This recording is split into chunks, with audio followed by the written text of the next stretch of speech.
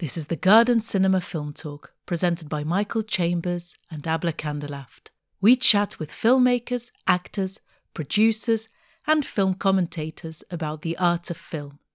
We talk about the films they made, how they made them, and the ones they'd like to make.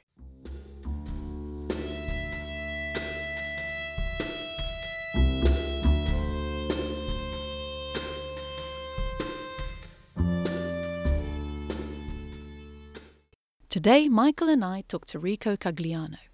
Rico is a journalist and the host of MUBI's very own podcast. In the second season of the podcast, Rico explores the stories behind a number of cinemas across the world, from Zanzibar to LA. We talk to Rico about those cinemas, about the importance of screening films in cinemas, and the difference between watching films on a big screen and watching them on a small TV at home. Thank you so much for joining us. Thanks. This season of the MUBI podcast is about movie theaters.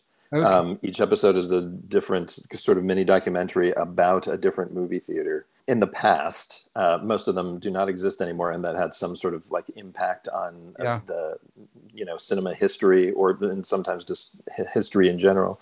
And I mean, I'm happy to talk about those specific cinemas, or cinemas in general, or the cinema going experience in general, which is really what it kind of is designed to do, is to remind people of the importance of that experience. So you've been sort of tracking the decline of American movie theaters over the years, regretting it. And all I can say is that we've reversed the trend in as much as we've opened a new a theater in the heart of London.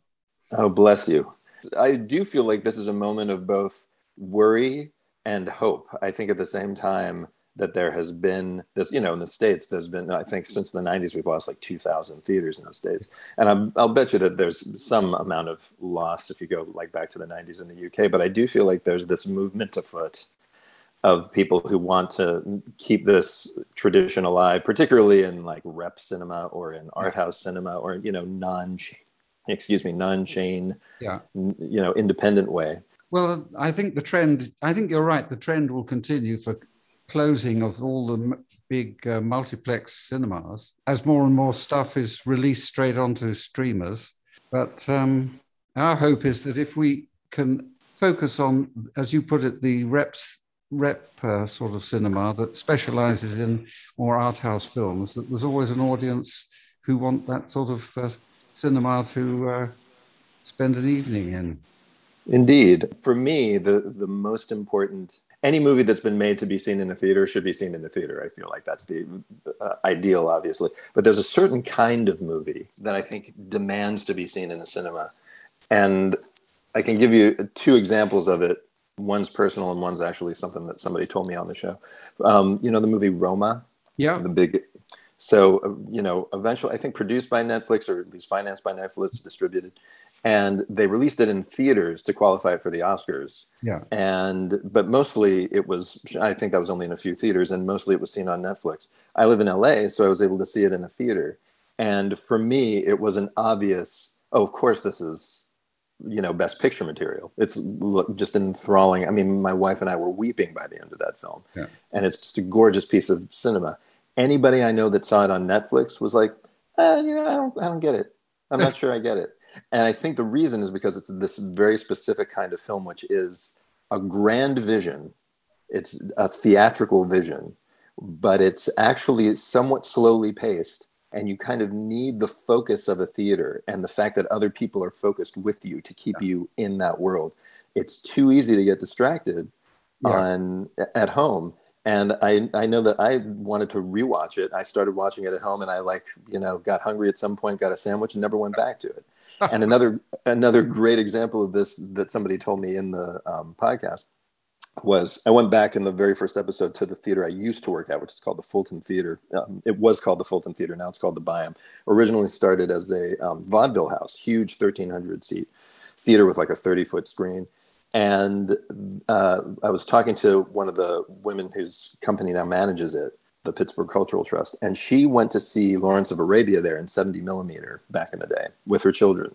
Yeah. And they loved it. They were just so enthralled by it. But of course, that movie's 3 hours long. literally an intermission in the middle of it, and it started getting late. So they decided that they would go home to put the kids to sleep, but it's whatever. They'll get it on, at that time, VHS and finish watching it. And they put it on at home on VHS. And she said within 5 minutes, I was the only one watching. Her kids had been enthralled when it was in the theaters, but they just couldn't stick with it at home. And there's got to be a theatrical experience for those kind of movies, or otherwise I worry that those kind of movies won't get made. You know? Out of curiosity, have you watched the film Fire of Love, a Saragossa documentary? No. It's about a couple of a couple. They're in a romantic relationship, but they're mostly known as volcanologists. They study volcanoes and they have a huge love of volcanoes. We're showing this at the Garden Cinema, and we were watching it, and it can only really be appreciated on the big screen because it has these awe-inspiring, dwarfing shots of erupting volcanoes, these massive expanses of space. And so even a documentary such as this, showing the scope and wonders of nature, deserves the big screen experience. It's totally different to watching it on a small screen and then getting distracted by a passing ambulance or something. Absolutely. That also makes me think of other kind of nature documentaries like Free Solo.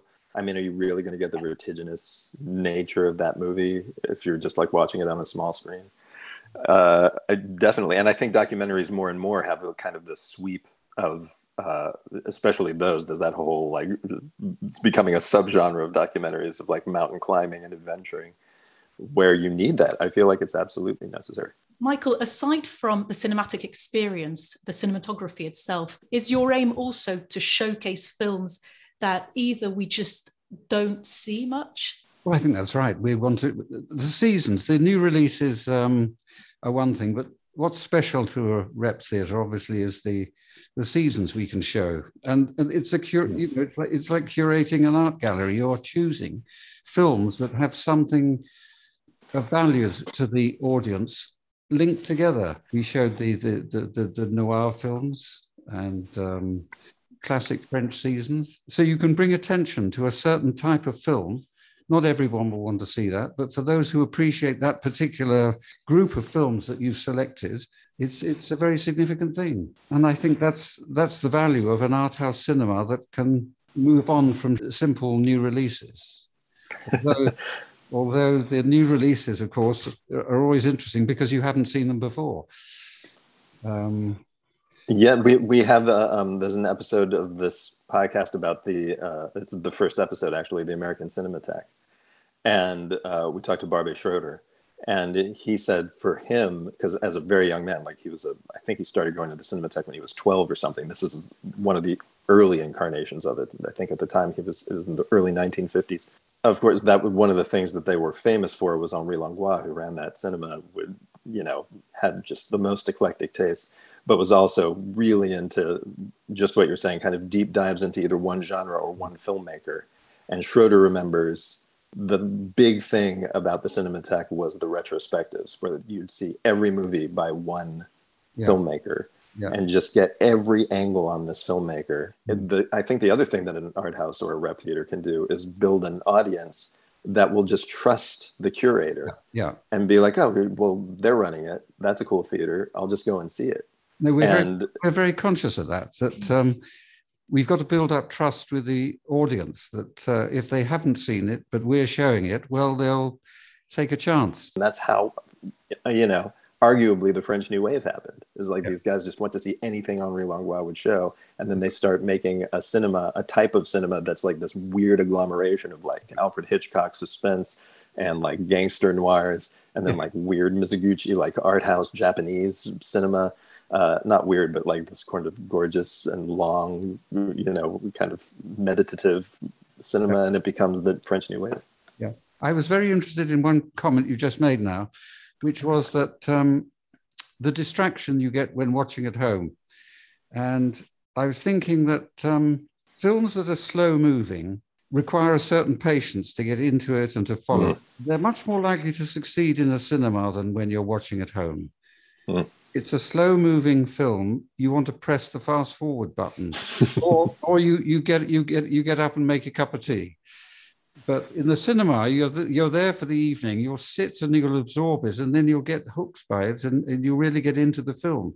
And it may be that, I don't know, in the future, that the more slow-moving films will find it hard to get made, because if all films are going to be on Netflix and so on, they will want films that hook their audience and hang on to them. Oh, absolutely. And there's, I mean, you can even see it in television. Dramas or like quote unquote quality TV used to definitely be hour-long shows, right? Yeah. And yet a great show, by the way, that I'm totally hooked on, The Bear, which is kind of a dramedy. And that's on Hulu, I think. And these things they're a half an hour long. I feel like even dramas have been cut down, and it's just like there's no reason that they had to be a half an hour long. There's, I think, 8 episodes. They could have done 4-hour-long episodes, but they, make it shorter because I think at home, and I understand it, like people just don't have the time span. Another movie that I mentioned early in the very first episode, I packed a lot into that first episode, you may have noticed, was a reminiscence of seeing in that big theater that I used to work at, Wings of Desire, the Vendors film.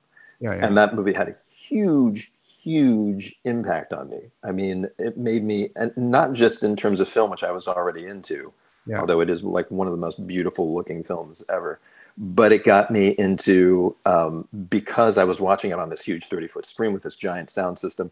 As a young person, like Nick Cave is in that movie, and the sound of that movie made me like fall in love with this music that I didn't even think I liked. And it also kind of conveyed the romance of goth music, but it also made me want to travel like that, because that movie has the sweeping look of, at Germany, and a kind of a loving look at this foreign culture that I'd never been exposed to. And I actually do travel writing now on the side. Before that, I'd never had any desire to leave the country.